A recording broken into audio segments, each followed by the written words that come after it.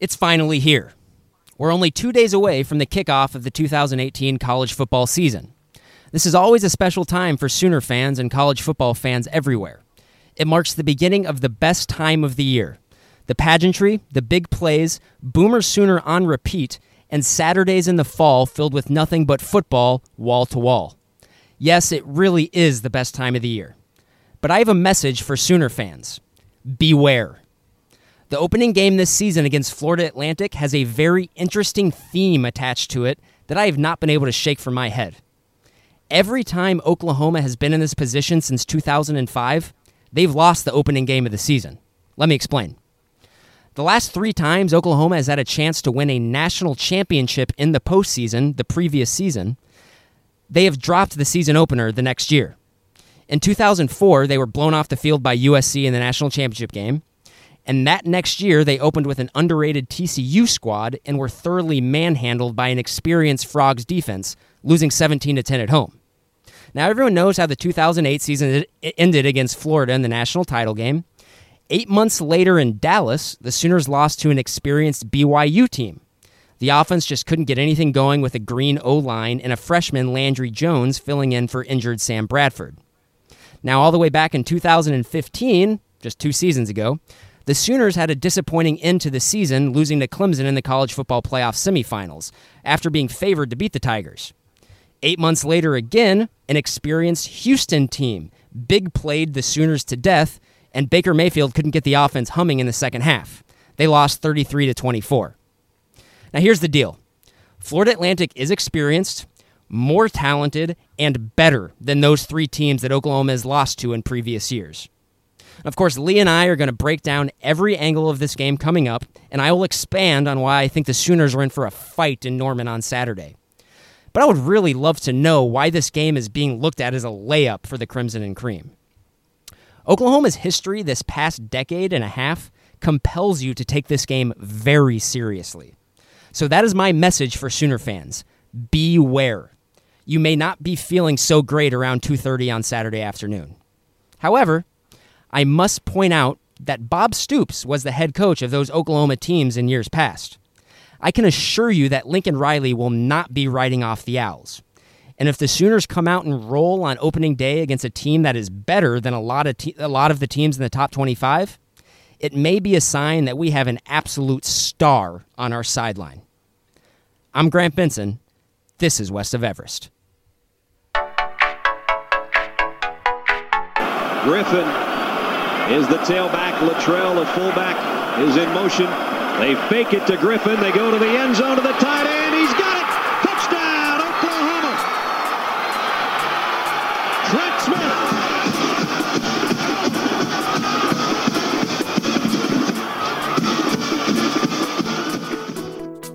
Trent Smith welcomes us into this edition of West of Everest. Smith's touchdown catch against Kansas State back on December 2nd, 2000, tied the Sooners with Kansas State in the Big 12 championship game.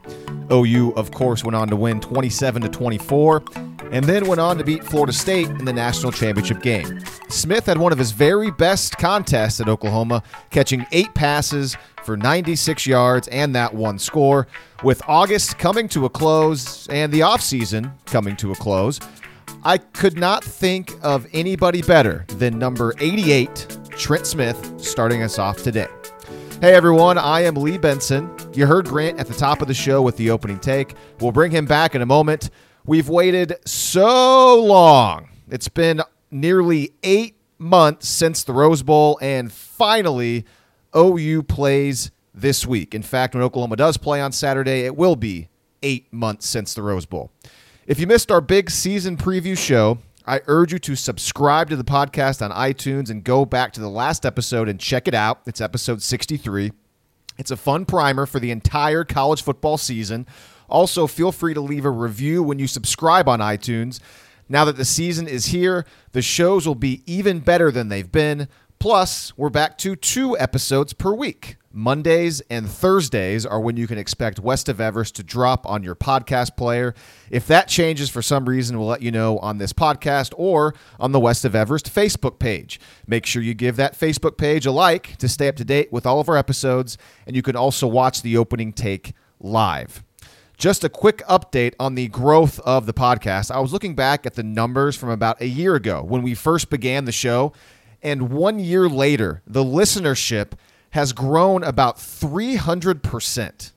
So we appreciate the support. If you like the show, please tell your friends, tell your family members. Grant and I really enjoy talking Oklahoma football in a smart, fair, and fun way every single week, and we are thrilled that many of you have joined us during this journey. With all that being said, let's bring back Grant to begin our preview of OU's first opponent, Florida Atlantic. And Grant, where are you right now? I am on the Greek island of Santorini right now. And so if anybody's ever heard of that place, it's a very popular honeymoon destination. The beauty is kind of indescribable. I'm actually sitting on the deck of the Airbnb that we rented right now, and I'm looking out onto the dark Aegean Sea. I see a bunch of lights from yachts and cruise ships and stuff, and I'm kind of looking to my right, and I see a lot of dimly lit houses that are on the cliff here in Santorini. It's beautiful here. This is an incredible thing. I think we're going to upload some pictures just so everyone can see exactly what my view was while I was doing this podcast. It's incredible here. I would bet no other Oklahoma football podcast will have a season preview from Greece. I mean, yeah, I could only assume so. It's so cool. Like the weather is perfect. Like it's like 70 degrees right now with a light breeze. Like 100 feet to my right, there's a Greek family and friends having like a small dinner and stuff. It's so great. I just love the ambiance and the atmosphere here. You would never know that, in 3 or 4 days that College Football Saturday is going to kick off. That just shows how great our technology here is on West of Everest. We can plug Grant in from out of the country, and we're going to knock this out. Although I will say there could be some technical difficulties. So if something sounds weird to you all when this is a finished product, it's probably because Grant is thousands of miles away from America. Yes, very, very far. All right, so let's jump into OU talk. We'll get to Florida Atlantic actually in a brief second, but first I think we got to talk about Kyler Murray being named the starting quarterback. This was named after our last podcast that you and I did together. The news came out after we recorded, so we couldn't talk about it, although this is something that we all anticipated would happen. I don't have a whole lot to say about this. We all thought it would happen. I know I did talk about Austin Kendall having a real shot at that, and I think he did, but the writing was on the wall, I think, whenever we found out that Kyler Murray got drafted. He's going to play baseball next year. Kyler Murray's a starting quarterback. Grant, anything that you want to add to this storyline, or should we just move on to the Monday press conference? I don't know. I mean, I think I had always said that Austin Kendall had the same shot, as anybody has the same shot if you come in and just play really well. But the writing was on the wall from the beginning. Kyler Murray, when he joined Oklahoma in 2015, in the winter of 2015, he was always going to be the starting quarterback this season. And I think it was just, everything else was just, a delaying of the inevitable. All right. And yeah, a couple of things from his press conference when he was named starter, just to point out, he says he thinks he's playing the best football of his life of the last few months in fall camp. And he's already said this before, that he's more ready and more excited for this season than he ever has been while playing football.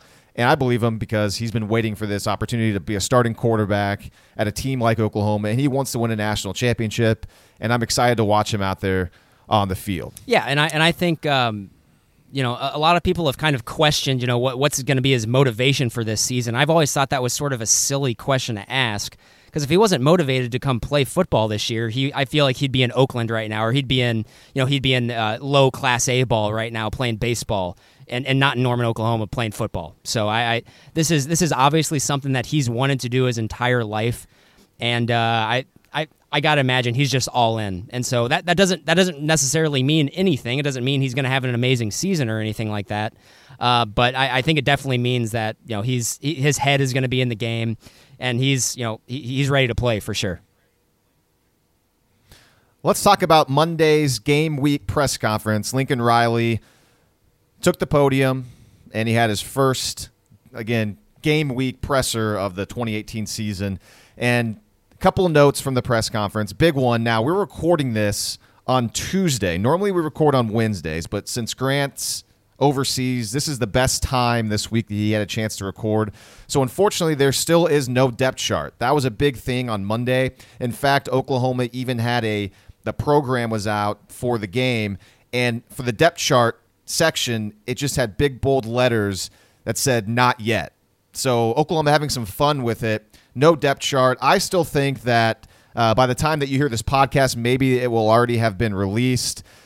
Big production value, TV show, social media, because Oklahoma did that last year when they announced the depth chart. Lincoln Riley didn't say that that's what they're going to do, but I'm going to guess Oklahoma will do something like that just to get more buzz and get the names out there. So who knows when the depth chart will be out. We've already kind of gone over who we think is going to start on defense before on this podcast a few episodes ago. You can go back and listen to that. I think, though, Grant, we can do this podcast even though we don't know the depth chart. Do you have any thoughts on this? Yeah, I mean, I think we definitely can. The positions that are up for grabs, I think the guys who are battling, they're all going to play, and they're going to play a lot. I'm mostly thinking about the safety position. I think those 6 or 7 guys who have kind of been rotating in the secondary, those guys are going to play a ton this year. So I think it's going to be interesting to see, obviously, what they come out with. And like what you said earlier, I really do think that they probably will do that big production like they did last year. And I think they did it Wednesday of game week last year, didn't they, Lee? Yep. So I think it's very safe to assume they're just going to do the exact same thing. But I guess we'll see. I think we talked earlier today, and I said there's no upside to releasing a depth chart at all. So if I was Lincoln Riley, I just wouldn't even do it. But I think precedent from last year says that they'll probably release it on Wednesday after, or you're listening to this podcast after it's probably been released. So hopefully we don't say anything too foolish. A couple of things, though, that make me think that maybe they will not release a depth chart until game day. And I just kind of thought of these. One, last season, it was UTEP. And UTEP is a team that didn't have a real shot at beating Oklahoma. This year, it's Florida Atlantic. And Florida Atlantic has a real shot to win this game. And also, Lincoln Riley was very coy about specific positions and different players who would see time on Saturday back on his Monday presser. For instance, he was asked about which freshman might see some time Saturday, some significant time, and I loved how Riley answered the question. He first off, he said, "I get that you've got to ask that question, but based off of strategy, the fans will just have to wait until Saturday to see what the answer to that question is." So it makes you think, okay, well, maybe there are some freshmen that are within that are going to get some play. I mean, we know Buki's going to play. Offensively, though, we're not quite sure. And then another quick thing, too, that makes me think maybe they won't release a depth chart actually until Saturday. Bill Bedenbaugh later on Monday wasn't budging at all on who's going to start at center, who's going to start at left tackle, and who's going to start at right tackle. Now, we both think, obviously, that Cody Ford and Bobby Evans will start at each tackle spot. We just don't know where they're going to be. But the fact that Bedenbaugh wasn't going to give that information up on Monday makes me think that maybe they are going to wait until Saturday, because Bedenbaugh also said you got to wait until Saturday to see who's out there playing. So I guess there's a chance that they might not release a depth chart. Yeah, and if they do, I really do think it's just gamemanship. Because you and I were talking earlier today, and I really don't expect Lane Kiffin to name a starting quarterback at all. I don't think we're going to know who's starting at quarterback for FAU until Saturday morning. I don't think so either. And we'll talk more about those FAU quarterbacks as we get more into the show. A couple other Monday presser notes I want to get to quick before we get into Florida Atlantic. Riley did say that both Caleb Kelly and Curtis Bolton will play the will linebacker spot. There's just no starter determined yet. Also, he talked about Justin Broyles a bit, and he mentioned that Broyles has been a playmaker in camp. And a couple other things that was said about Broyles that really stood out to me from Lincoln Riley. He said that Broyles has some cover skills, which is not surprising because they recruited him as a cornerback. And also, Riley said that Broyles has become a student of the game. That last season during his redshirt year, that Broyles studied game plans, even though, of course, Broyles wasn't playing in the games. And there was times where Riley said that they were close to pulling Broyles' red shirt because of his talent. And they thought they might need him, and they're just happy that the depth still was there at the end of the year, that they got to keep that red shirt. So I've heard a lot of good things from Justin Broyles. I love hearing that a guy is a student of the game and that he wanted to study the game plans even though he wasn't going to play. Grant, what do you think about that? Well, I want to back up real quick, because you kind of skimmed over the Caleb Kelly and Curtis Bolton nugget. This is kind of concerning me, Lee. Is Caleb Kelly a bust? I don't know if he's a bust. I just think he might still be kind of injured. He might still be shaking the rust off from that shoulder surgery he had during the spring. I mean, there could be a situation where he's not fully back yet, and he's still trying to get all figured out with his shoulder. Yeah, that's possible. And I guess without more information, we can only go on the information that we know. And have they been talking about Caleb still being a little nicked up during camp? Because No, but I mean, he was out in the spring, and they've mentioned that it's nice to have him back out there practicing after missing all of spring. And also, too, he's changing positions as well. So I think that factors in to where maybe he's not running away with that will linebacker job as well. Yeah, I mean, I just think, you recruit Caleb Kelly. You don't recruit Caleb Kelly to, play behind Curtis Bolton coming off of a, torn ACL. It's just... It is not good news for Caleb Kelly if he hasn't taken that job definitively yet. I'm a little concerned about Caleb Kelly. Are you concerned at all about Justin Broyles? Because it doesn't sound like we have any concerns right now. No, he's going to be a stud. We haven't seen him play. You've been saying that Buki's going to be a stud. Yeah, and I'm now. not. It's two different levels. Yeah, and I'm not saying Broyles is going to step in and he's going to be dominant as a freshman. But this is a talented guy. This is his second year in the program. He's going to flash some potential. Him and Trey Brown were the two Oklahoma high school defensive backs coming out. And, a lot of people excited for both of those guys. And, there's just been a lot of really good talk about Justin Broyles coming out of camp, and to the point where I'm just really excited for him. He's a player. He's a talker, and, you talking about how he's a student of the game. And Justin Broyles is a guy I'm really excited for. He's going to be a great player for OU, I think. Yeah, I'm always excited to see the players in the secondary. Buki, the main one, obviously. And now with all the talk about Justin Broyles, I'm excited to see him a lot. The amount of talent in the secondary right now is in depth. I maybe unmatched in the last couple decades at OU. And I'm not saying this will be the best unit ever. I'm just saying this might be the deepest best collection of talent, startable talent they've maybe ever had back there. And it's young talent, so there's definitely going to be some kinks in the armor, showing up, or chinks in the armor. But that's to be expected when there's a lot of youth back there. But when there's athleticism and talent, that's going to show up as well, and I'm really excited for that. Riley said something that we all assume to be true. Buki will start at nickel, but he'll also have the ability to move to the safety positions if needed. Again, to me, that's not that surprising. He's a player that I think is going to be asked to do whatever is best for Oklahoma, because I think he's going to be the best defensive back on the team, maybe the best player on the defense. And so we even said it during the spring game, and he looked like the best player in the defense in the spring game. Listen to any of the coaches talking about him, Kerry Cooks, Mike Stoops. They get a little glimmer in their eye when they talk about him. I think I heard Eddie from Sooner Scoop say that the other day. So hat tip to him. He might just be the best player on the team, to be honest with you. I don't know if I've ever heard them talk about a guy like this, and his ability to move to safety. I think that's expected. I think you and I both said that when they're not in nickel, he would probably play safety as well. So that's what he did in the spring game. Yeah, and so I fully expect Buki to be playing that Tony Jefferson role, and that's great. That's great. If Buki can come in and be as effective as Tony Jefferson was in his 3 years at OU, great. Anything else is gravy. And on the offensive side of the football, we had one depth chart question answered. Carson Meyer will start at the fullback/H-back position, so it sounds like he's had a nice camp.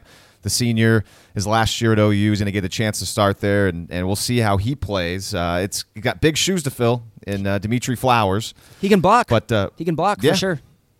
And it sounds like Jay Boulware and some of the other assistant coaches are really happy with what they've seen from him as one of those players who hasn't gotten much playing time at all, but he's stepped his game up knowing that this is his time to shine, and we'll see if he has a good week one against FAU. Yeah, and if he's Lee, he's a guy. Carson Meyer's big. He's a big dude. He's the size of a tight end. He's bigger than Dimitri Flowers.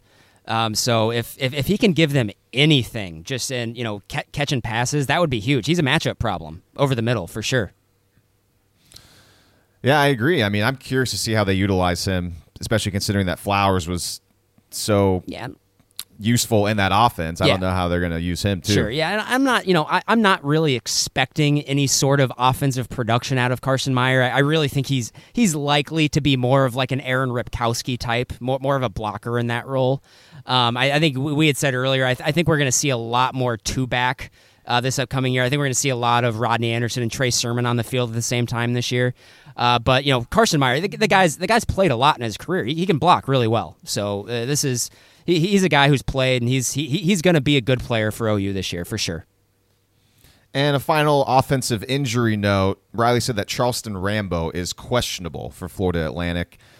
I know Rambo is a player who has some intrigue because I think, what did he, redshirt last year? Or I believe he was a redshirt last year. Yeah. So he's one of those players, who was like, maybe he can come back and be improved and actually be a wide receiver that can contribute. But that wide receiver room is just so big that him being questionable certainly hurts his chances moving forward. And it shouldn't be considered a big loss at all for Oklahoma in this game. All right, let's go on to Week 1, Florida Atlantic. Now, Lincoln Riley said at the start of his press conference on Monday, Grant, that Florida Atlantic, and I think you would agree with him here, and I'll ask you, FAU is a top 20 or top 25 team in the nation. Based on your opening take, Grant, is he correct? Yes. Unequivocally correct, yes. Yeah, I think he is most definitely correct as well. I think this is a top 20, top 25 team. I believe that both of us said that the Owls were one of the more underrated national teams in our big season preview. I know I did. I think you might have mentioned them as well. They are receiving votes in the top 25 poll, but they're not in the top 25 poll. I think there's 4 or 5 teams ahead of them. And I'm not sure how many, and I think you've already kind of touched on this a bit in your opening take, but I'm not sure how many general Oklahoma fans really pay attention to the spread of college football games. But when you see that FAU is a 3-touchdown underdog, it's probably easy to dismiss the Owls. But this is a school who won its final 10 games of the year in 2017, mostly in dominating fashion. FAU's best player on offense, best player on defense is back, and also 10 starters are back on defense. So this is a team that definitely is scary. So I agree with a lot of your assessments in the opening take. Yeah, we're going to go over. Go ahead. No, I was going to say, you guys know, I mean, it's the season again, so I get to pull out my S&P numbers again. FAU, Lee, last year finished the season 11th overall in the country in S&P, only 2 spots behind Oklahoma. And they returned 72% of their production from last year, combined. OU only returns 53% of their total production from last season. So you do the math. Like, I mean, it's they're very good. They're like, per S&P, they are fringe top 10 good. So I'm not. We're not just pulling this out of our butts. All right, let's go over the Florida Atlantic offense. And what we're going to do is we're going to talk about some of the key players on this team. We're going to talk about what they do offensively. We'll talk about, of course, the quarterbacks as well.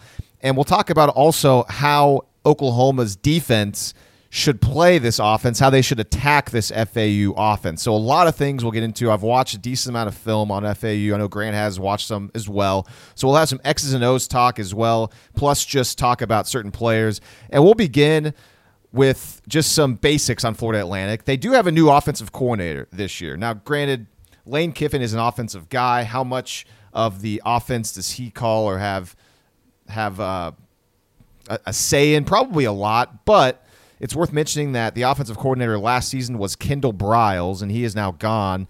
He's the Houston offensive coordinator now. The new OC is Charlie Weiss Jr., and the guy is 25 years old, which is pretty incredible, but somehow he's already gotten some jobs, I saw, Grant, working for the Atlanta Falcons in the NFL as like an analyst before he came back to FAU. Yeah, and I kind of looked into this a little bit because, I did a lot of research on FAU before it, like, the light bulb went off, and I realized that Kendall Briles left and they have a new offensive coordinator.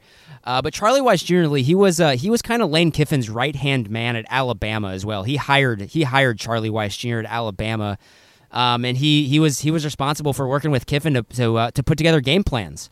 And so I really think that the offense is likely not to change quite a bit. We'll go into a little more, but last year they used a lot of 11 personnel. And that's exactly what Kiffin did at Alabama with Jalen. Think like Jalen Hurts' offense his freshman year. That's kind of what Kiffin's sort of MO is. Lots of RPOs and whatnot. So I'm just going to go ahead and assume that it's probably going to be very similar to that. And that's basically what Kendall Briles ran last year at FAU, just with a little more tempo. Okay. Let's go over a couple of the actually I have 3 names here, some key returners for FAU's offense. And by now, if you're an OU fan, you may have heard about Devin Singletary. He's one of the best running backs in the country. His nickname is Motor, so they'll probably call him Motor Singletary a lot on the broadcast coming up on Saturday. He's really good. He had almost 2,000 yards rushing last season. He had more than 30 touchdowns rushing. I mean, watching him on film, Grant, Singletary is the real deal. He is a nice player. He can make people miss. He's fast.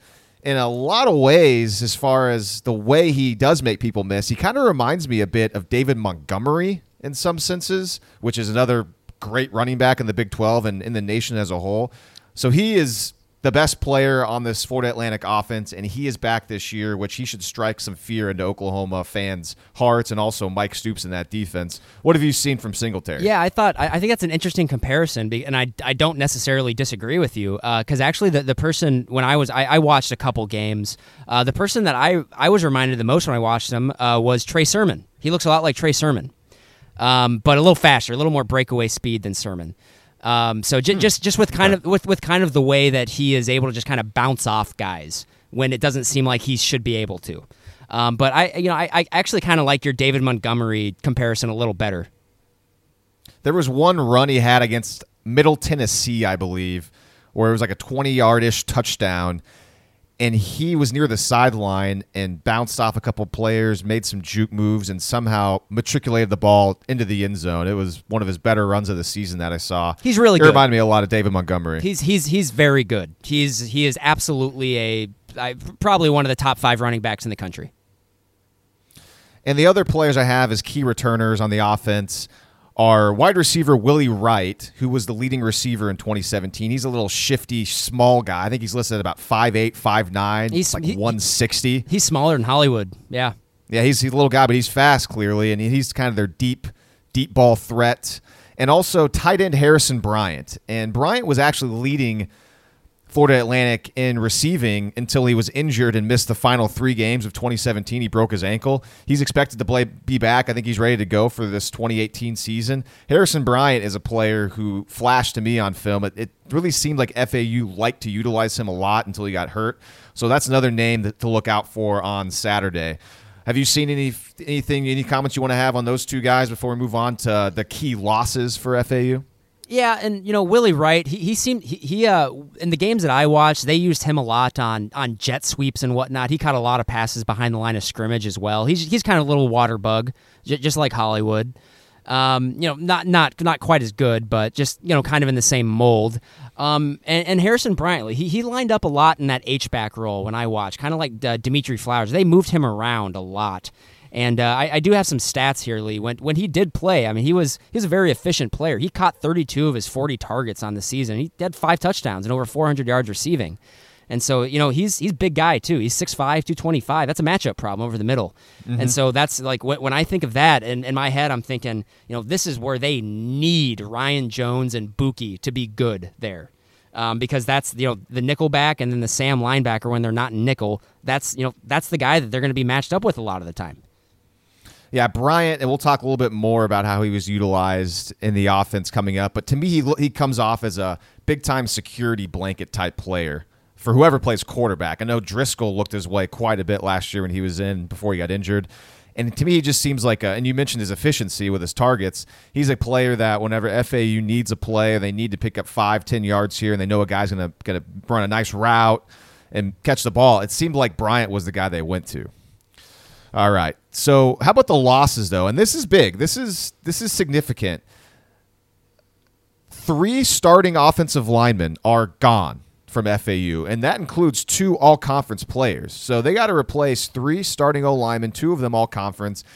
That's big. And then, of course, the quarterback, Jason Driscoll, just decided to stop playing football. He had eligibility left, but he just said, okay, I'm done. I've done all I need to do with football, and I'm out, which is pretty interesting. And that's a good thing for Oklahoma because once he got into the in the lineup last season, FAU's offense really started to take off. And I know that Singletary is the main part of their offense, but it seemed like Driscoll was the key to really elevating it to another level. And so it's nice that Oklahoma doesn't have to face this guy. And so FAU will have a new quarterback like Oklahoma. And right now, Grant, as you mentioned earlier, it's a competition, and you don't think the starter is going to be named. Do you have any thoughts on these three players? Should I name them all first before we get into these three different guys? Yeah, go ahead and name them for everybody. So, yeah, they still haven't named a starter, as Grant said. And, again, I agree with him. I wouldn't be surprised if Kiffin does not announce a starter at all, and we've got to wait until Saturday. Right now, at first it was a two-person competition. Now it's a three-person competition. The three guys are DeAndre Johnson, Chris Robinson, and SMU grad transfer Rafe Peavy, who transferred to FAU less than a week into fall camp. So he hasn't even been on the team for a month yet, and he's in this quarterback competition. Let's go over a few of the guys. Johnson was at Florida State in 2015, and some of you might remember this, and I was reminded of this as I looked him up. He was the guy, he punched a girl at a bar, and it was caught on camera, and he was kicked off Florida State's team. He ended up going to East Mississippi Community College, and I guess that school was featured on Last Chance U, which I say I guess because I've never watched that show on Netflix, and now he's at Florida Atlantic. So that guy's got a bit of a checkered past, and he was on the team last year as well, and he got injured a season ago. Chris Robinson, you know about him if you're a Sooner fan. He's intriguing. Was at Oklahoma, was kicked off the team at OU, and now he's at Florida Atlantic. And I believe Riley had some nice things to say about him on Monday during the press conference. Honestly, didn't look too far into what he said because, to me, Robinson's gone. He didn't play at all. He was there for a spring. I don't want to put too much time into him. And then, of course, there's Peavy, who is a career backup. He was at SMU last, and he also played at Arkansas for a bit as well. And this guy's trying to start games here in his final year of college. So those are the three players. I have no idea who's going to start, and I don't know if you know who's going to start either, Grant, or if you have any theories on who will get the starting nod. What do you think? No, I mean I've been trying to scour message boards, Florida Atlantic message boards. I've been reading everything, like every newspaper in South Florida. I got no idea, no clue. I feel pretty safe in saying it's not going to be Rafe Peavy. This is a guy who's literally only played in 3 games his entire career. He's only thrown 4 passes in his entire career. He's completed all of them for 116 yards and a touchdown and no picks. But you know that was last year at SMU as a backup. So yeah, I feel pretty confident in saying that he's not going to be the guy. So it's between DeAndre Johnson and Chris Robinson, Lee, and I have no idea. I have no clue whatsoever who's it going to be. I would In terms of Oklahoma, I would say I kind of hope it's Robinson because they sort of have the book on him. They kind of know what he's all about. But I don't know. If you had to put a gun to my head, I'd say it's probably going to be DeAndre Johnson because he's been in that program a little longer than Robinson, I believe. Actually, no, they've been in the same amount of time. So Lee, I really don't know. And that seemed to be kind of the general consensus among the beat writers and the message boards. Nobody's got a clue. Lane Kiffin's kept it really close to the vest. Okay. Yeah, I mean, Robinson did, play last year right away in the first game, and then I believe he injured his knee or something like that. And then missed Johnson, not Robinson. Johnson. And DeAndre Johnson. Yeah, he missed the rest of the season for blood clots, I think, actually, I read today. Oh, okay, yeah, that's right. It was something very unique.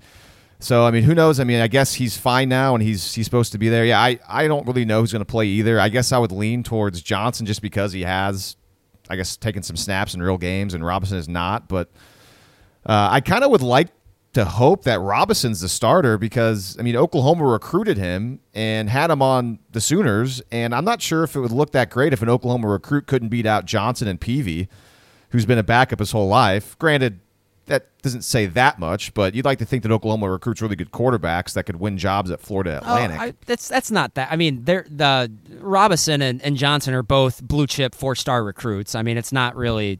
You're kind of that's true. You're kind of splitting hairs there with both of them. Well, from what I understand, all of these quarterbacks are pro-style players, which is basically how Driscoll played last year. I know Driscoll could run a little bit for the most part, though. They wanted him to play within the pocket. So I think Kiffin certainly has a type of quarterback that he likes for this offense. Robinson's a little slippery, and I know Johnson can run a little bit, too. I know I definitely know Robinson is slippery. I remember, last year watching some of his high school tape. He can run, for sure. Okay. So, but I think he wants to stay in the pocket, but he can take off and run if he wants, kind of like Mayfield.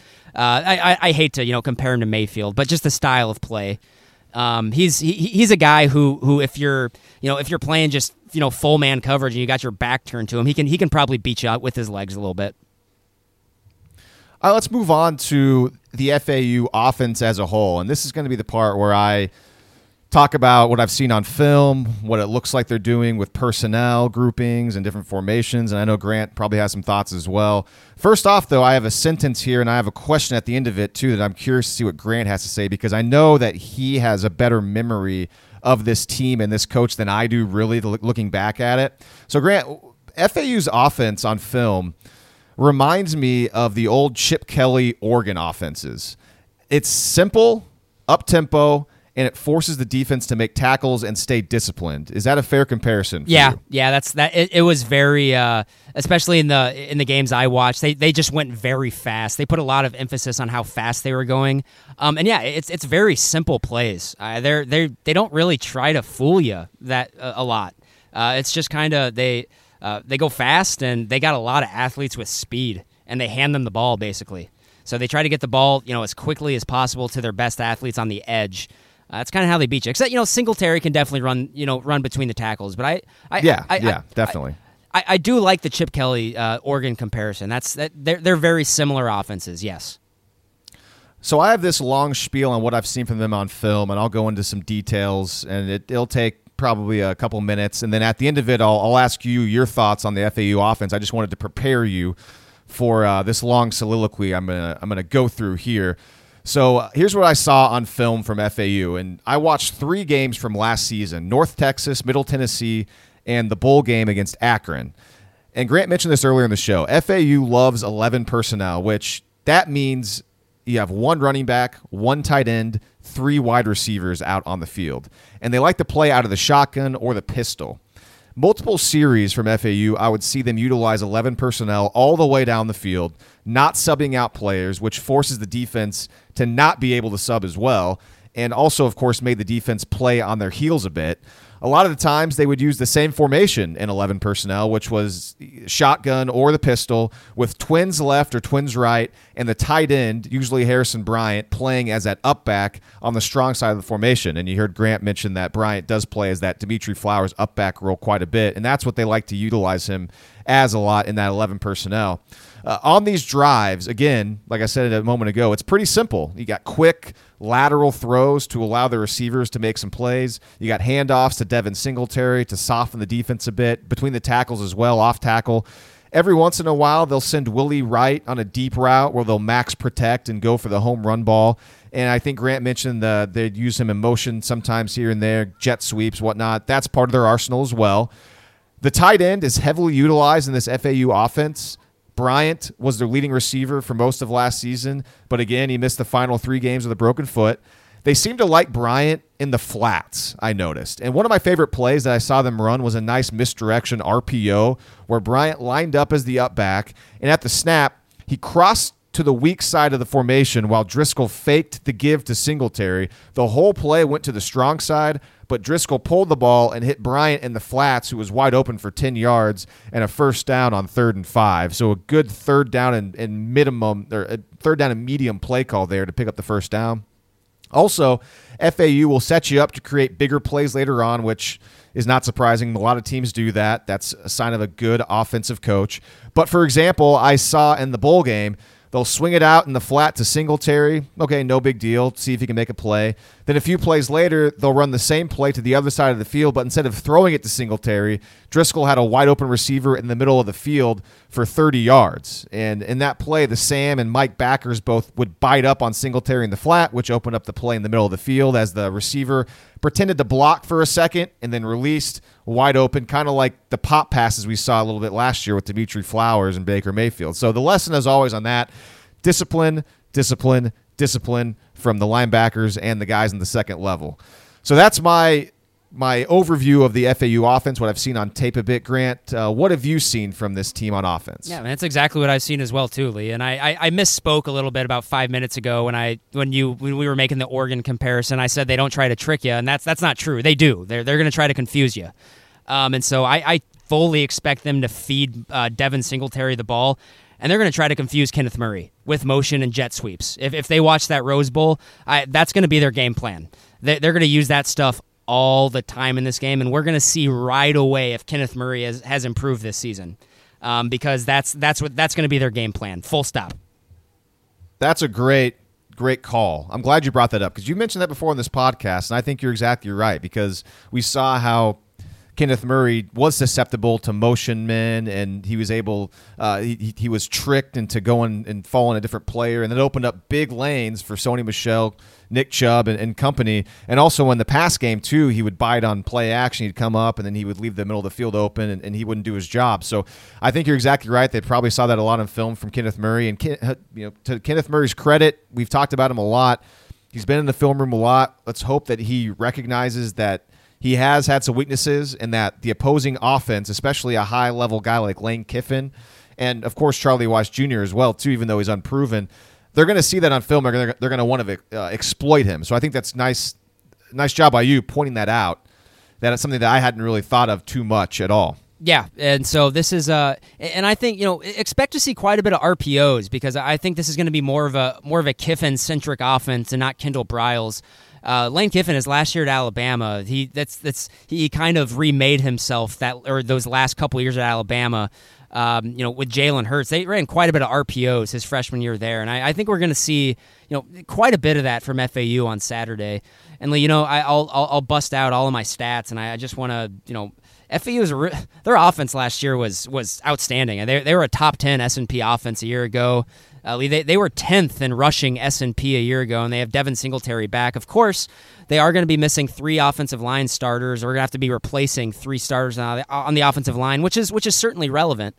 But I'll be honest with you, when we're comparing the stats that we actually have on the paper right now, which is all we have, this is statistically.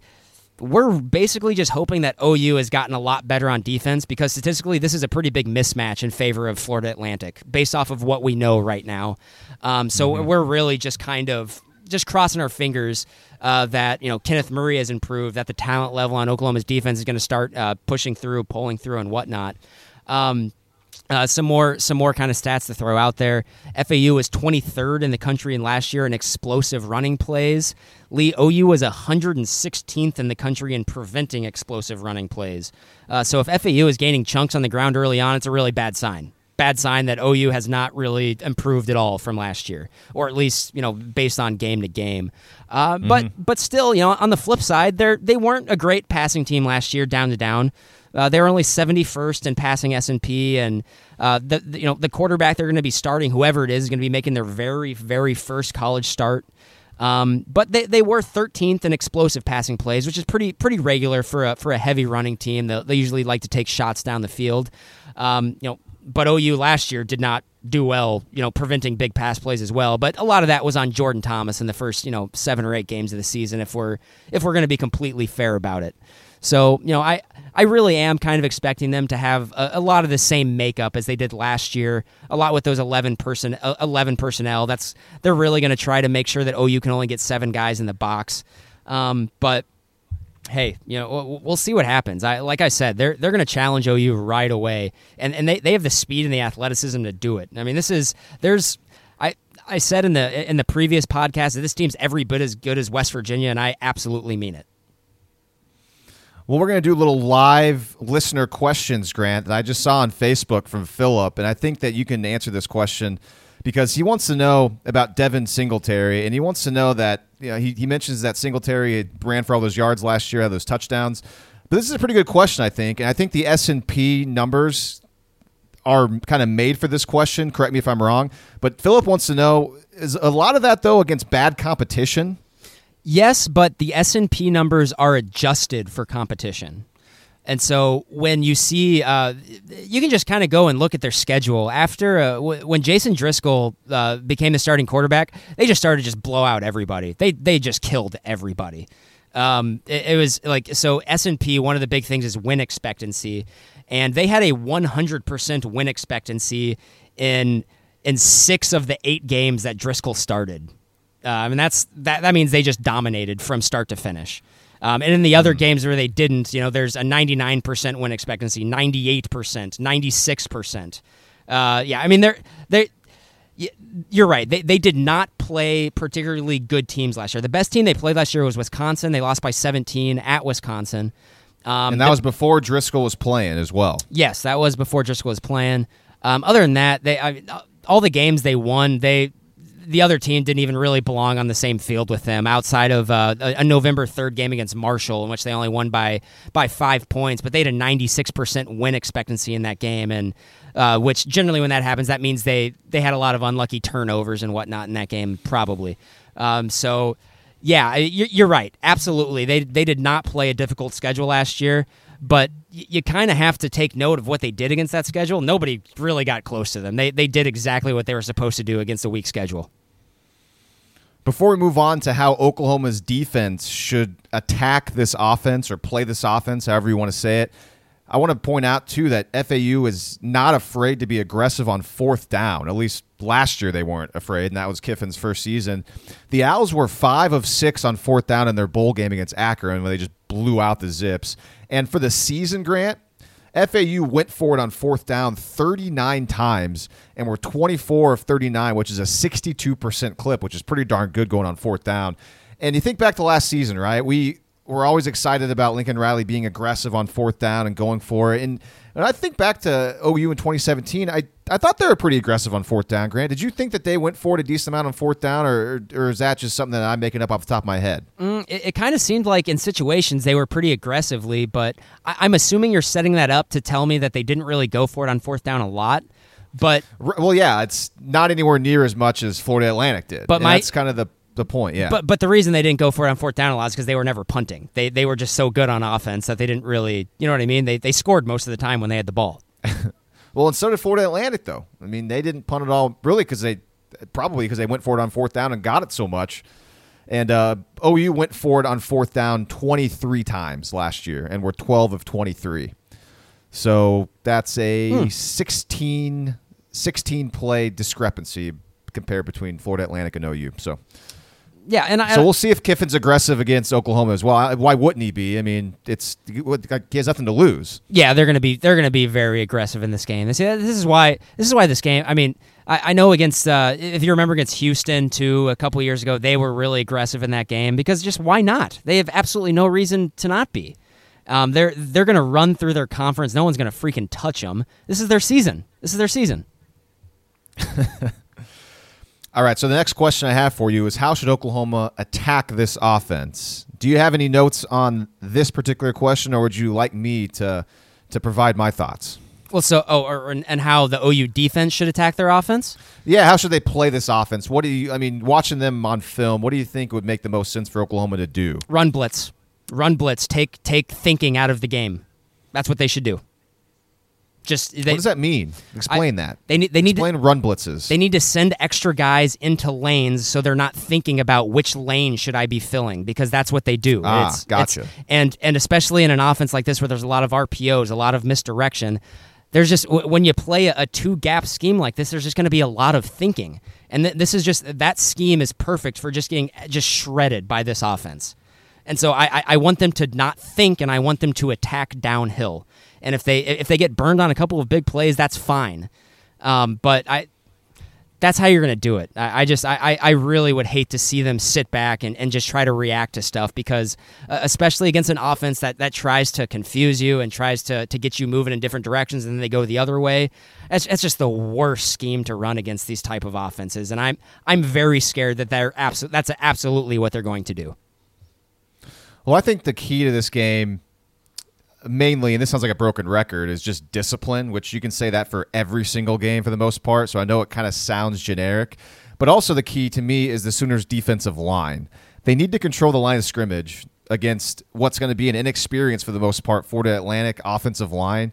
Bledsoe, Gallimore, Mann, all those guys. They need to take on blocks, and I guess maybe to your point a little bit, allow the linebackers to be freed up to make plays. Now you want them to kind of be able to go through those gaps and not have to think too much about where to go, where to make the play, which that makes sense too. I would like to see some of that as well. This is not going to sound like a shocking thing. If Oklahoma can tackle Singletary and contain him, the Sooners are going to win the game pretty easily, I think. Yeah, that's fair. I think there's certainly a lot to be said of them only returning 2 starters on the offensive line. That's certainly significant. It's very rare that you can just plug and play guys onto the offensive line in college. That didn't happen very often, especially at a place like Florida Atlantic. And I know they have some Power 5 transfers and whatnot, but that's tough. And the Sooners, who they weren't great on the defensive line last year, but they do got some depth there. I mean, they're going to play 7 to 8 guys on the D line on Saturday, and that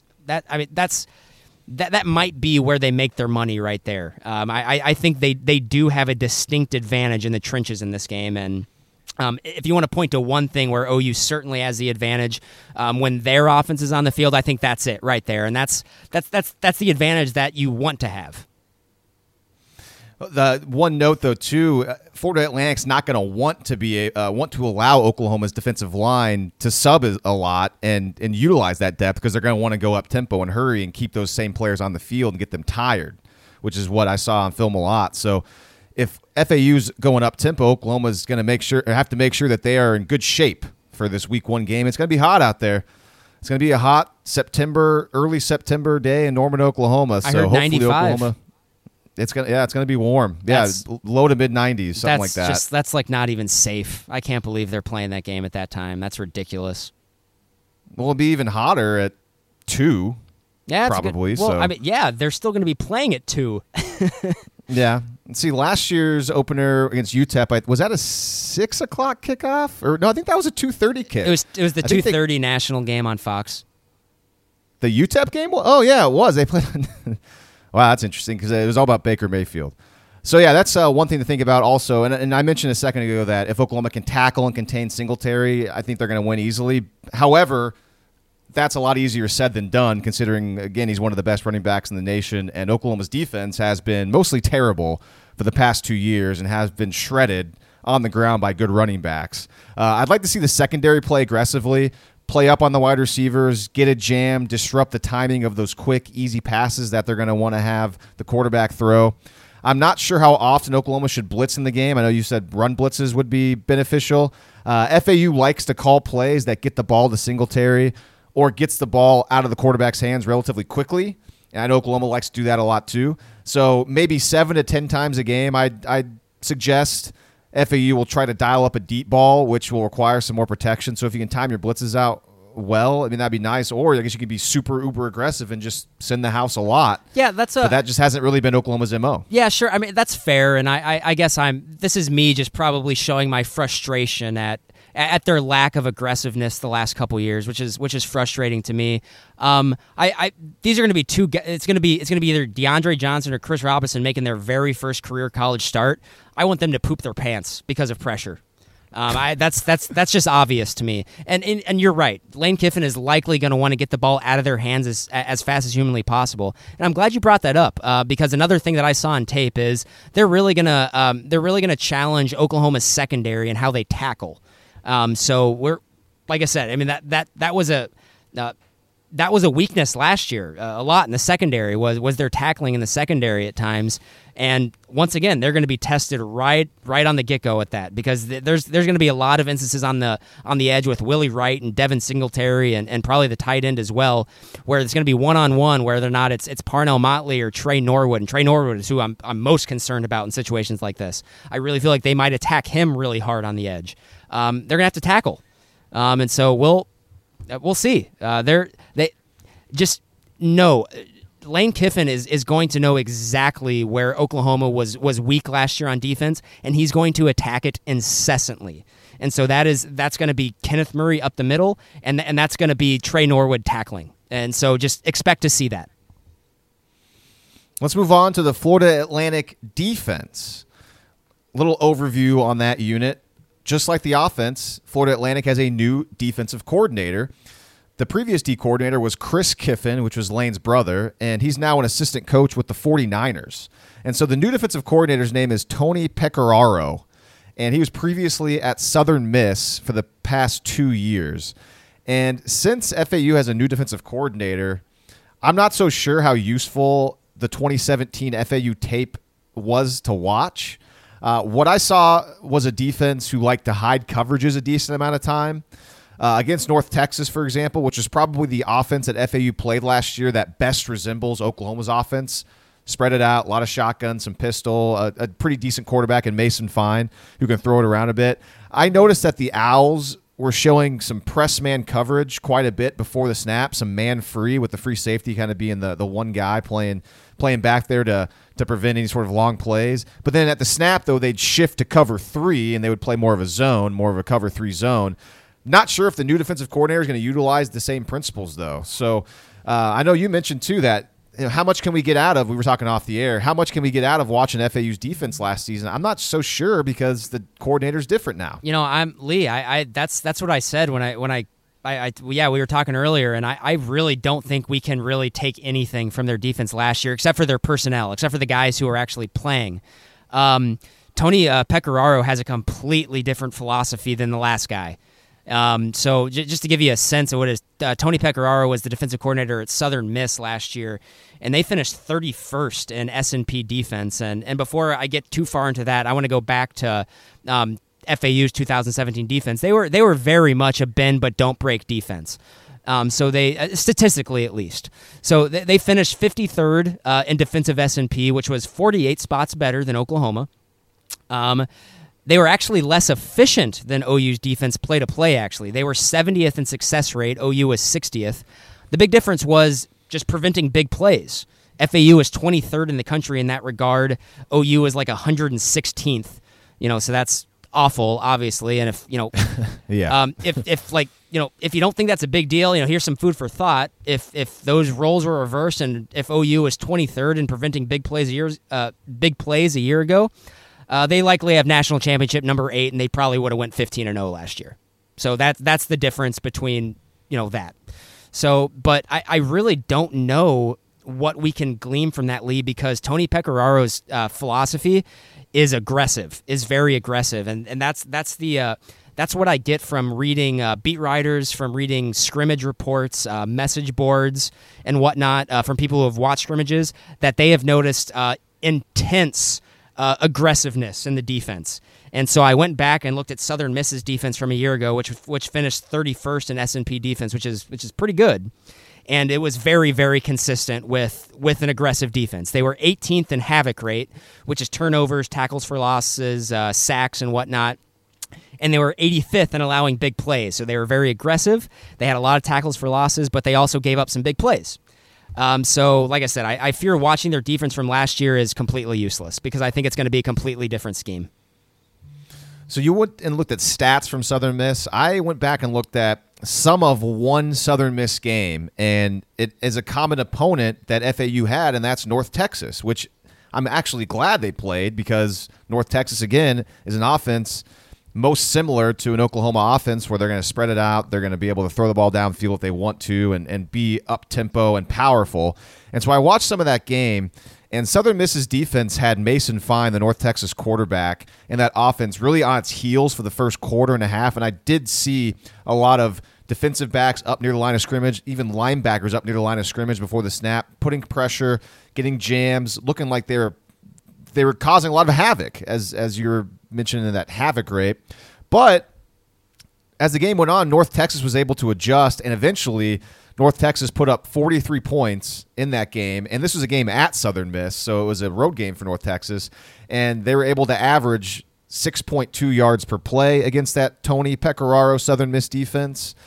So it was nice to see a North Texas team on the road that had a pretty good offense, one of the better offenses in college football, but still a mid-major type team go up against that same defensive coordinator and have a lot of success. And there's a lot of big plays they were able to get because of that attacking style of defense. And one other note, too, this might not matter that much. Probably doesn't matter at all. It's just I thought it was interesting. It's worth pointing out. In the bowl game, Southern Miss played Florida State. And remember, Deondre Francois was injured, didn't play in that game. And FSU was able to put up 40-plus points in that game. So FSU's offense last season wasn't that great, especially with Francois out. Again, it's a bowl game. Anything can happen, so it might not mean that much. But an offense, a Power 5 offense that's not anywhere near as good as Oklahoma's offense was able to put up 40-plus. So Pecoraro, though, is obviously going to have a lot to prove, and Lane Kiffin probably wants a more attacking defense because Kiffin has so much confidence in his offense that he's like, hey, why not force more turnovers? Why not take more chances? Because on offense, I'll be able to score a lot of points anyways. Yeah, and that's absolutely how OU should have been playing all of last year as well. And don't like, hey, I'm not saying that it's like I'm scared that they're going to come in and play like an aggressive style defense. That's the type of defense that Lincoln Riley feasts on. So like I'm not incredibly worried about that. Maybe, there's going to be some negative plays here or there if they find themselves in a battle. Of course, aggressiveness can mean turnovers and whatnot. But I also have some other stats to throw out there that may not, it doesn't really matter in terms of what sort of scheme they're running, Lee.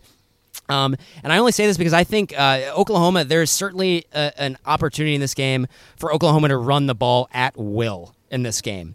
Florida Atlantic last year, Lee, was 90th in S&P rushing defense, and they were 106th in adjusted line yards. That means their front got blown off the line a lot. That has nothing to do with scheme. That has to do with just talent. And they were 111th in stuff rate. So the teams that have really good defensive lines, you're going to see really good adjusted line yards. That means that if you're really high in adjusted line yards, that means your defensive line is making a lot of stops. That's what that means. And also stuff rate. That means you're stuffing people a lot on short yardage situations, or just you're stuffing them at the line of scrimmage or behind the line of scrimmage. They were 111th at that last year, Lee. So you're saying those two categories, FAU was awful. They were bad. They were very, very bad last year. They might be bad on the defensive line, and I really think that it's possible that Cody Ford, Ben Powers, and Bobby Evans just assert their will and their dominance in this game. That's certainly possible. And I can really envision that counter Trey just eating Florida Atlantic alive. So that's the one kind of one positive that I can leave you with that at least. Well, this is a perfect topic for the next question I had: is how should Oklahoma's offense attack this defense?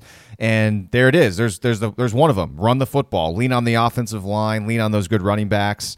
And you had the numbers to back up why that would be a pretty smart thing for Oklahoma to do there. Other things, again, it's hard to say because we don't know really what to expect because of the new defensive coordinator. I'd bet, though, that Lincoln Riley is planning, again, but he's planning to simply run his offense. FAU doesn't have a bunch of film on Kyler Murray as well, so they don't know how Riley's going to tailor that offense to Murray, so that's a bit of an advantage. And based on what I saw from FAU's defense last year, which, again, new coordinator now, so who knows, I would bet, based on the defense I saw last year, a lot of pre-snap motion that would throw the Owls off. We know OU has those principles in its offense, which FAU does as well, by the way, in their offense.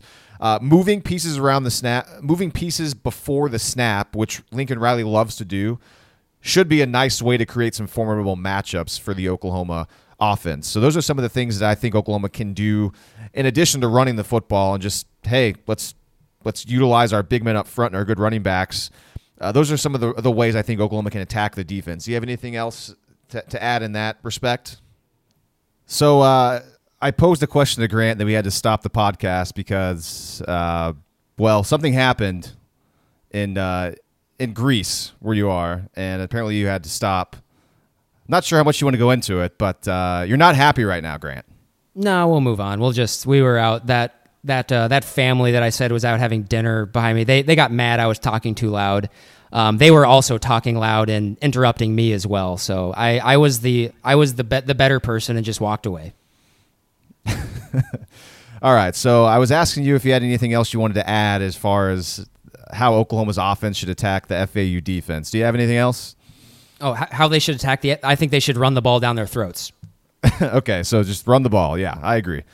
Let's talk about middle linebacker Azeez Al-Shaair. This is a guy who Lincoln Riley mentioned at his press conference on Monday that he's a phenomenal player. And of all the guys that Oklahoma played against last season, the only player that Lincoln Riley could see that is on this guy's level was Roquan Smith as a linebacker.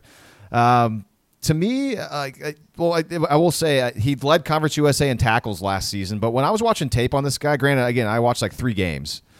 He didn't really jump out at me on tape as much as I thought he would.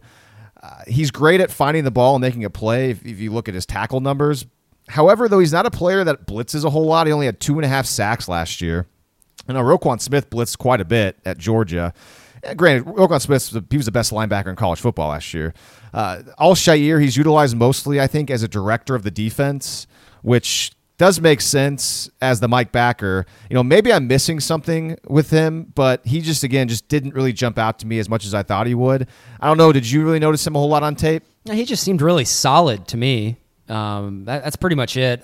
It might be one of those things where it's just, Lincoln Riley watches so much tape, and he can kind of pick out guys who know exactly where they're supposed to be, and then they're there at every time. And maybe that is that guy. I'm sorry. I kind of I've had such a hard time pronouncing his name. Like I had such a hard time. It's like one of those things I get tongue-tied on, so I apologize for that. Azeez Al-Shaair. Azeez Al-Shaair, yes. Yeah. That's how Riley said it, at least. Yeah, he seemed just very disciplined, and he seems like a good player. As far as being on the same level as Roquan Smith, I think that's a little hyperbolic. Roquan Smith's, maybe the best college linebacker I've ever seen. I would say, a guy like Malik Jefferson was probably a little more impressive. David Long over at West Virginia is a really solid player. I'd probably put him more into that category. But yeah, he's a good player, and who knows? In a more aggressive scheme, that might kind of unleash him a little bit. Another player that stood out on tape to Lincoln Riley that you mentioned at the press conference is safety Jalen Young. Again, I didn't watch every single game. I assume Riley's watched a lot of their tape from last year, so he's seen a heck of a lot more plays than me. But Jalen Young, again, to me, didn't really stand out a whole lot on tape at the games that I watched. So, again, I watched more FAU offense than I watched their defense just because of the defensive coordinator situation. So, again, it may not be a fair assessment. I would tend to go towards Lincoln Riley, the guy who's a head coach of a big-time football team and is very smart, so he knows what he's talking about. So I'm sure Jalen Young's pretty good. I have one other note on FAU before we get on to what we want to see from the game. We like to do this. What do you want to see, and then what is going to happen? So there's two different kind of categories. The last thing it's worth mentioning, I think, is that the Owls kicker and punter from last season are both gone. So they'll have a new kicker and a new punter this year, which I think could be significant, especially if it comes down to the kicking game. Yeah, for sure. And their special teams were actually excellent last season. They were 13th overall in S&P. But they do replace both kickers, and I have read message boards and also beat writers, scrimmage reports, that kicking field goals could be a major problem for them. Like, they've missed a lot of really short field goals and extra points. Wow, so it's nice that Oklahoma still has Austin Seibert doing all the duties, and even though he's been much maligned a lot of his career, he had a good season last year. He was actually pretty darn good in 2017, so hopefully he continues that into 2018. Grant, this is the most fun category, I think, when we talk about these previews, is we go over what you and I, what do we want to see? And obviously we both want to see Oklahoma win, but more specifically, what are you looking for in the game? So I'll pose that question to you. What do you want to see in this one? I want to see a more aggressive defense. Like I already said earlier, I want to see guys shooting into these running lanes and getting tackles for losses. That's really what I want to see. I really hope Mike Stoops has more confidence in his corners. Like I said, I think I said this, a couple months ago. There is evidence to suggest that when Mike Stoops has a lot of confidence in his safety positions and in his corners and playing man coverage, that he gets a lot more aggressive. And so I'm kind of putting my hands together and praying that there's some, where there's smoke, there's some fire there. I'm hoping. The only iffy part about that is maybe the running ability of FAU's quarterbacks. They can be a little slippery, so obviously you don't want to turn your back and cover too long or they can take off. Other than that, I'm going to be watching Kenneth Murray and Buki very, very carefully. Mostly with Kenneth Murray, I want to see how much he's improved. Talk is cheap. We'll see if he's improved as much as everyone says he has. How does he look making decisions? Does he still look unsure with where he wants to go? Is he still getting confused? That's what I want to see. And also with Buki, I want to see what his role in the defense is. I want to see if he's the Roy Williams type of the defense or if he's the Tony Jefferson type of the defense. I really want to see how they're going to incorporate him and how he's going to fit within the scheme. That's just very interesting to me.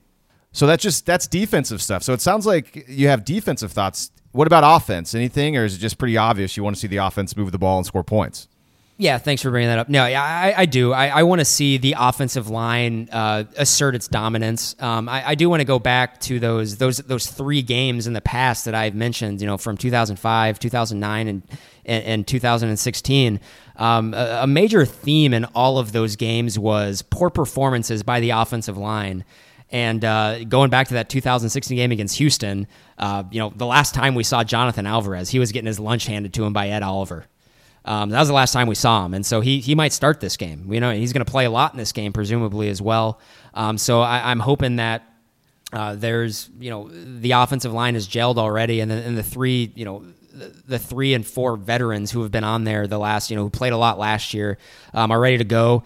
And also I really want them to feed Rodney. I want him to touch the ball 30 times. Trey Sermon, I want him to get a lot of touches as well. And of course, we're all going to be watching Kyler Murray. That goes without saying.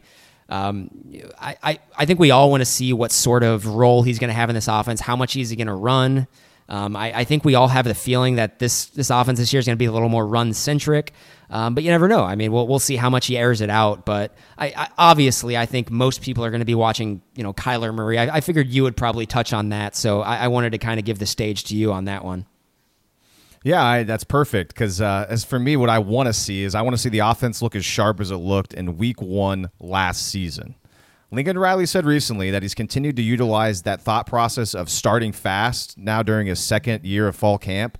And a season ago, that was the Sooners' motto.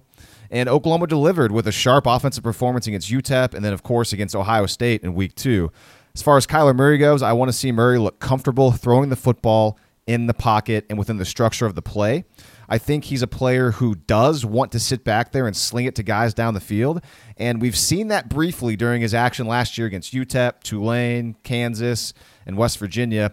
But can he do it consistently for 4 quarters? That's something we have not seen yet. At the same time, though, and I know this is going to sound overly picky, I don't want to see him sensing that he has to sit in that pocket and then force throws because that's what he's supposed to do.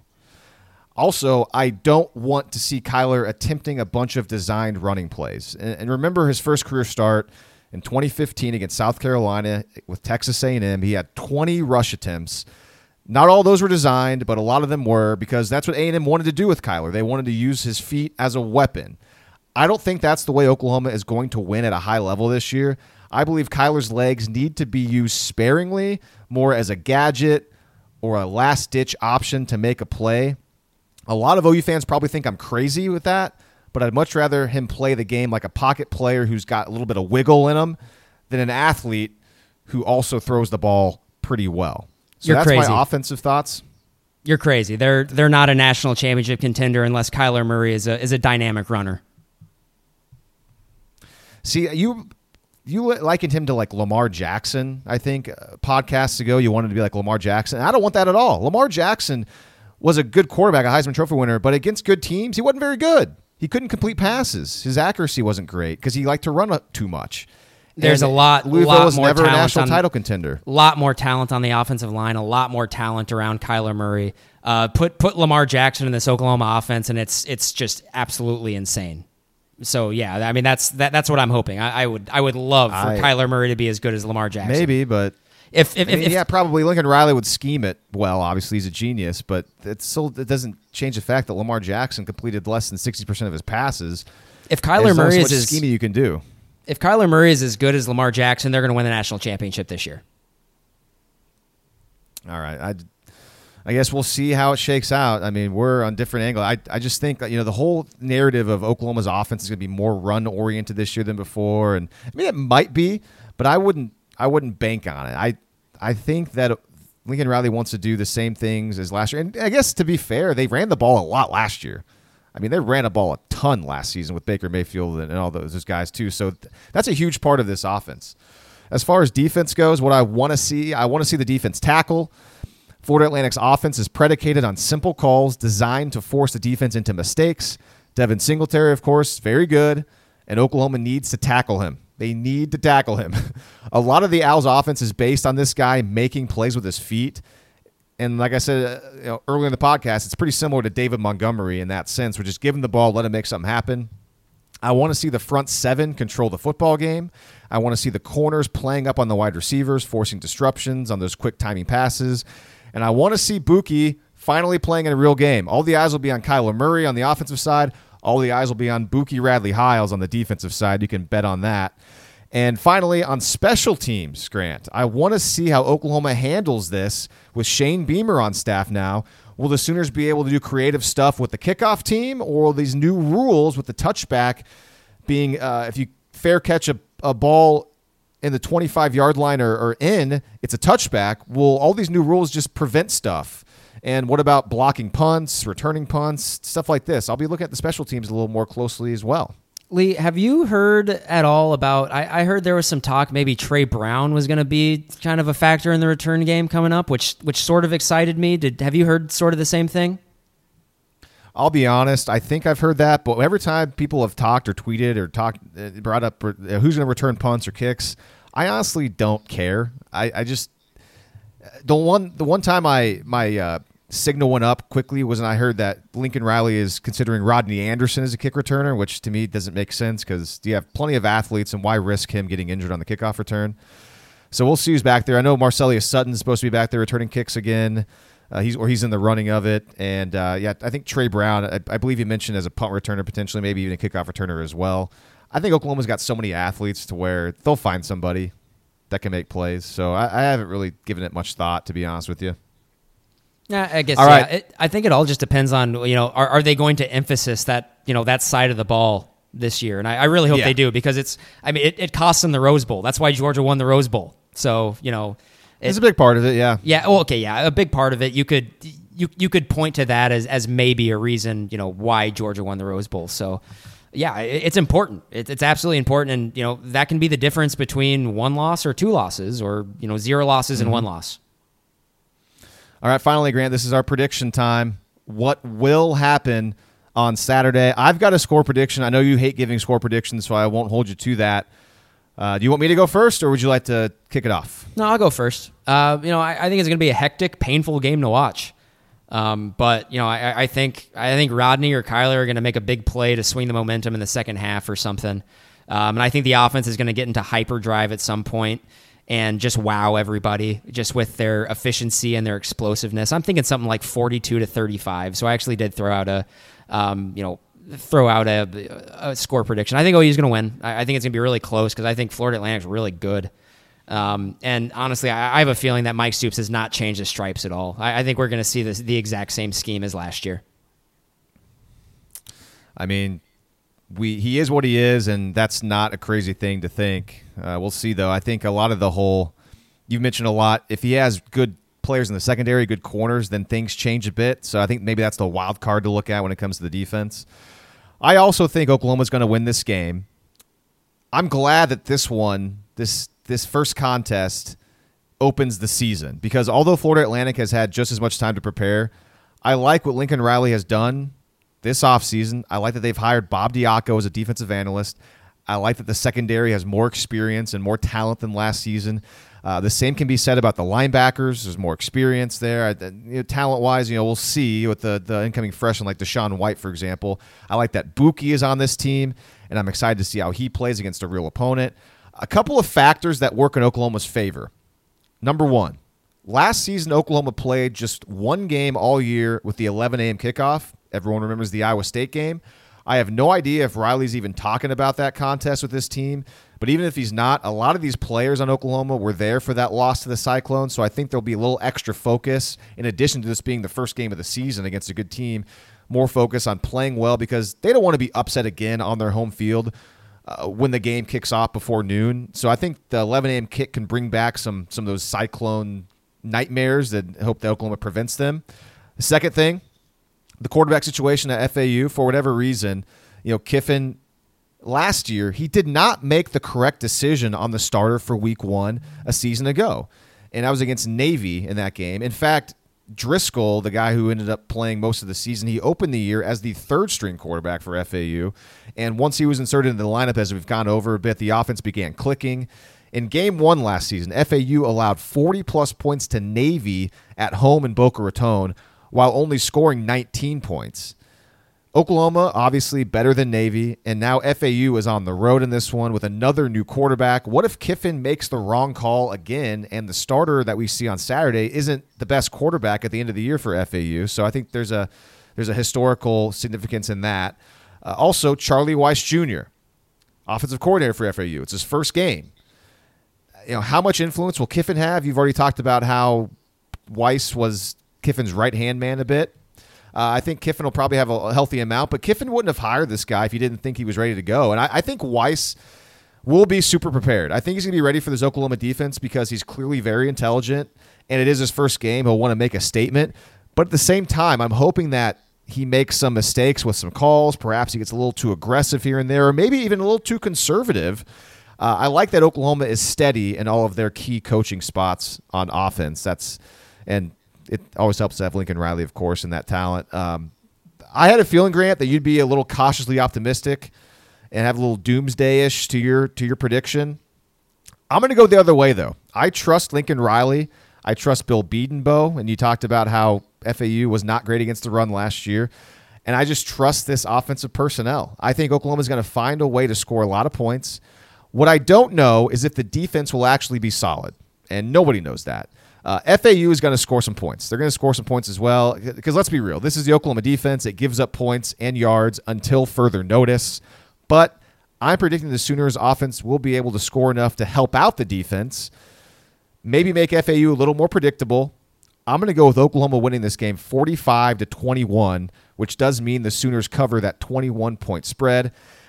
By the way, if you would have asked me this 2 days ago what my prediction would have been, I would have gone Oklahoma wins, but FAU covers. I've totally changed my mind after doing a little bit more research for this podcast. So that's my pick. You heard Grant's pick. I mean, Lee, I will say if they come out and they beat FAU by 3 to 4 touchdowns, they're a special team. This is a special team. That's all I got to say. So there you have it. That's our in-depth preview of Florida Atlantic. I think we went probably close to an hour on the Owls. We have a couple little more topics.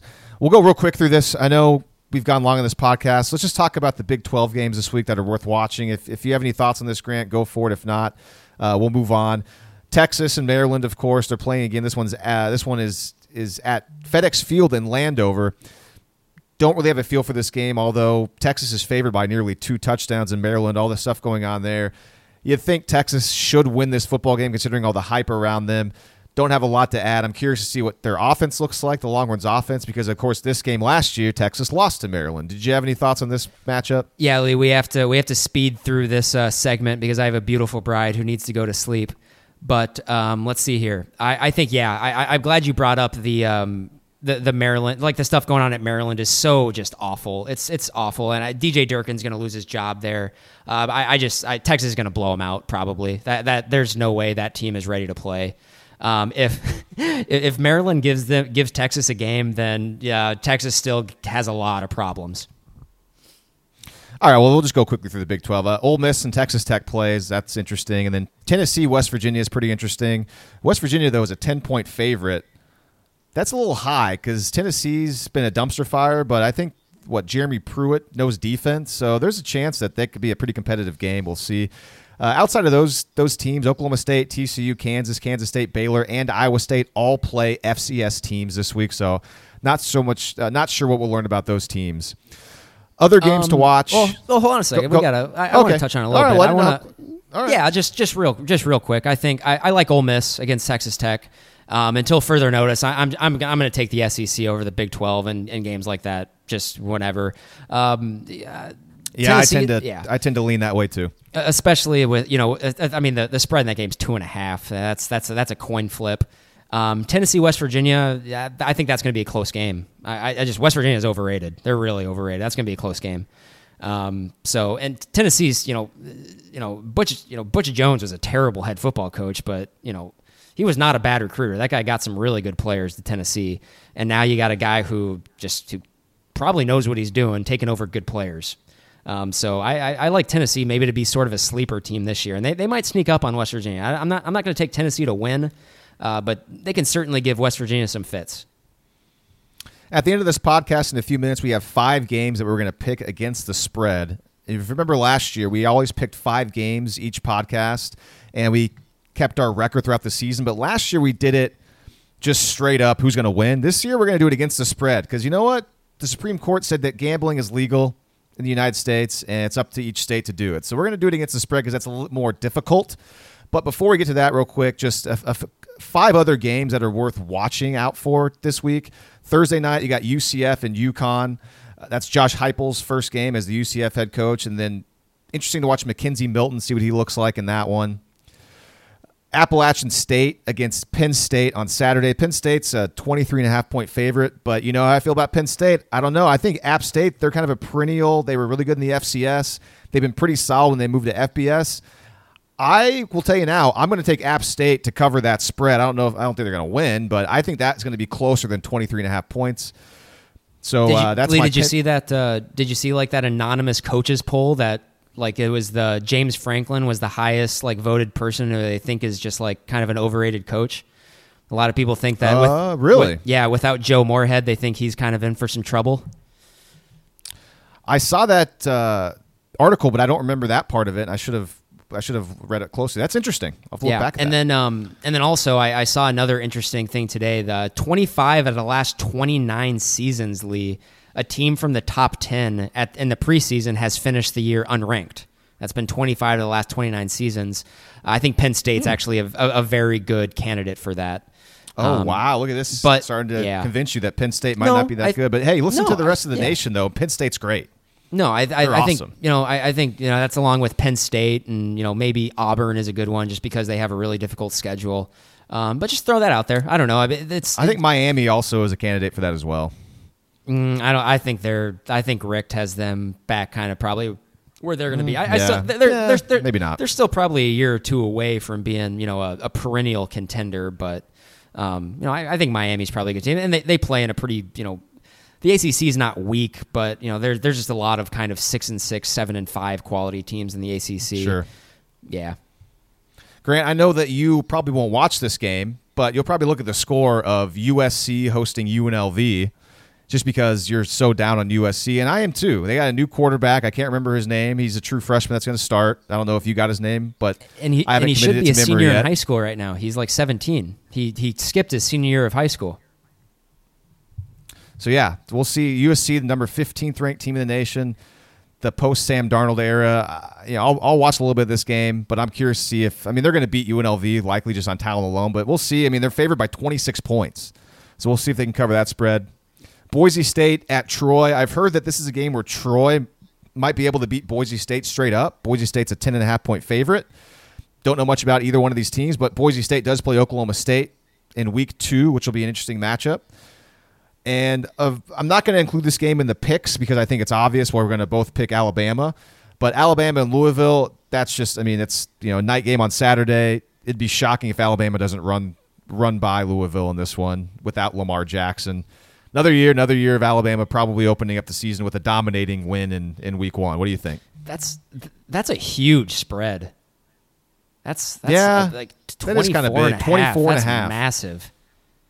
I can see it. Bobby Petrino, that guy, do you have any doubt he's going to come out with like a really good game plan? I think he will. Yeah, true. But, he will.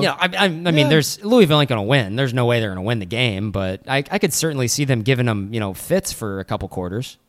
Yeah, so could I. That's a good point. All right, let's move on to our pick segment. Again, this is going to be against the spread. And the first game we have to pick is a bit of a wild card game on Friday night. I think it's going to be interesting. 8 o'clock kick, San Diego State at number 13 Stanford. Stanford, a 15.5-point favorite in this game, although the Aztecs knocked off Stanford a season ago. I'm going to pick San Diego State to cover the 15.5-point spread in this game. Grant, what say you? This is the hardest one that you put on here, Lee. This is a good one. I'm going to take Stanford just because I know San Diego State lost their big-time running back, and I know they've built a pretty good program there. They have quite the talent base there in California. Stanford's got a lot of guys back, and they have Bryce Love, who is maybe the best running back in the country. A lot of people say he absolutely is the best running back in the country. I'll take Stanford. All right, next game, one of the biggest ones. All these other games are pretty big games. 2:30 Saturday, Number 6 Washington versus number 9 Auburn in a pretty nice matchup. Auburn, 1.5-point favorites. Game being played in Atlanta. Grant, I'm going to take the points in this one as well. I will take Washington plus 1.5 over Auburn. What say you? Lee, I'm not falling for this trap at all. So many people are picking Washington. No, I'm going with the SEC team that returns a lot of talent on defense. Auburn's going to win this game, and they're going to cover. And the game's in Georgia. It's going to be a home game for Auburn also. All right. Next game, number 14 Michigan at number 12 Notre Dame. Notre Dame is actually at home in this game, so this isn't one of those neutral site games. This is a home matchup for the Irish. Notre Dame, it's basically a coin flip. The Irish, a 1-point favorite. 6:30 kick on Saturday. Grant, I'll let you pick this one first. I think Michigan's going to win, so I will take them to cover. All right, and I will actually go with Notre Dame. I'll take the Irish -1 until I see improvement out of the quarterback position, and I know Shea Patterson's supposed to be the savior for Michigan. I'm going to go against Harbaugh's offense. Notre Dame's going to probably have another good defense again, and they're at home. I'll take Notre Dame. Basically, I mean, they got to win the game because it's only a 1-point spread. So basically, you're picking a winner here. So I'll go with the Irish, although I'm not super confident. Either way, I wouldn't be that confident. This game is. I don't have any thoughts. And just to preface it too, I can't wait to see all these games and then reset my thoughts on all these teams. You know what I mean? Because we haven't seen them play for 8 months. Yeah, and we're all just guessing at this point. This is guessing, yeah. And so my logic behind Michigan is they returned 10 starters on what was probably the second best defense in all of college football last year. And so their defense is probably every bit as good as Clemson's is. And defense travels. And Notre Dame, Brandon Wimbush is terrible. That guy cannot. Yeah, he's not good. Yeah, so I think Michigan might beat them by they might multiple have a different scores. Quarterback. I guess Wimbush is competing with somebody else, so it might not even be him. They might go 2 quarterbacks, or Brian Kelly's got to figure that out. Yeah, I think next game. Yeah, I think Michigan's gonna be really good this year. All right. Next game, a Sunday night game. So we're going to Sunday now. This is kind of fun about this Labor Day weekend. There's games on Friday, Saturday, Sunday, and then there's one on Monday. So this one's at 6:30 on Sunday. Number 8 Miami playing a neutral site game against number 25 LSU at AT&T Stadium in Arlington. Miami is a 3.5-point favorite. I'll take the Hurricanes to cover this one just because I do not trust Ed Orgeron. I know it's kind of a widely held belief by a lot of people in the national media about that Orgeron probably going to lose his job at some point. I'm a square when it comes to that. I just don't buy him. Even though this is the first game of the year, maybe they'll be a little bit more prepared and they're getting points since the SEC. I'll go with Miami just because I feel more comfortable in the better head coach. I'm going to take Miami too, and for the exact same reasons. Ed Orgeron's a bad coach. He's not a good head coach. And also, I think I find it hilarious that there's a lot of people at LSU who are really excited that their starting quarterback was the third-string quarterback at Ohio State. It's pretty funny Joe to Burrow. me, and would have been the third-string quarterback this year. It's just funny to me. LSU just cannot get a good quarterback into that school. No, they cannot. Finally, the Monday night Labor Day game, 7:00 kick. Number 20 Virginia Tech going to Tallahassee to take on number 19 Florida State. The Seminoles are 7.5-point favorites, and something tells me, Grant, you and I are going to be on the exact same page on this one. I will take the Hokies and the 7.5 points, and I'm feeling pretty confident in it just because, again, I'm basing it off of head coaching. Willie Taggart, not sold on him, and I'm blanking on, this sounds really bad because I'm blanking on Justin Vontek's head coaching. Fuente, yeah. I like Fuente. And I like the fact that Virginia Tech, I think they have a decent amount of guys back. And basically what I'm doing is I'm taking the points that I don't really trust Willie Taggart. I don't know if he's that great of a coach. I'm not sure if they'll be as ready as maybe they should be. Francois being healthy again makes me kind of concerned. But I will gladly take the plus 7.5 and take Vatech. Yeah, I'm gonna take Virginia Tech to cover. I think Florida State might win this game, could just be they're at home. Virginia Tech is replacing a lot of talent on defense. They have quite a bit of guys back on offense. This is just a head coaching mismatch. Florida State, playing at home at night, they're gonna have the home field advantage. I'm sure they're gonna be pretty pumped up to play, and they still got a lot of really good players on their team. I'll take Virginia Tech to cover, but I'm not going to go as far as saying I'm going to take them to win. But it's going to be it's going to be a bar brawl. That game's going to be ugly, so ugly. All right, that does it. We are done. Grant doing the show from out of the country. We made it through this with only limited interruption. Grant, now you're not going to be back in the country to watch the OU game. You're going to have to watch it overseas. Is that right? Yeah, I'll have to figure something out. We'll see. It's going to be on at 6 o'clock in the evening where I am. I'll be in Amsterdam, by the way, so that'll be interesting. But I'll probably have to watch it on the computer or something like that. All right. Well, good luck with that. And I'm glad this worked out well. So that's it for today. Hopefully you enjoyed the OU Florida Atlantic preview. And also enjoy OU FAU on Saturday. We're finally there, everyone. We'll have plenty of reaction to the game on Monday. Until then, for Grant, I am Lee. This is West of Everest.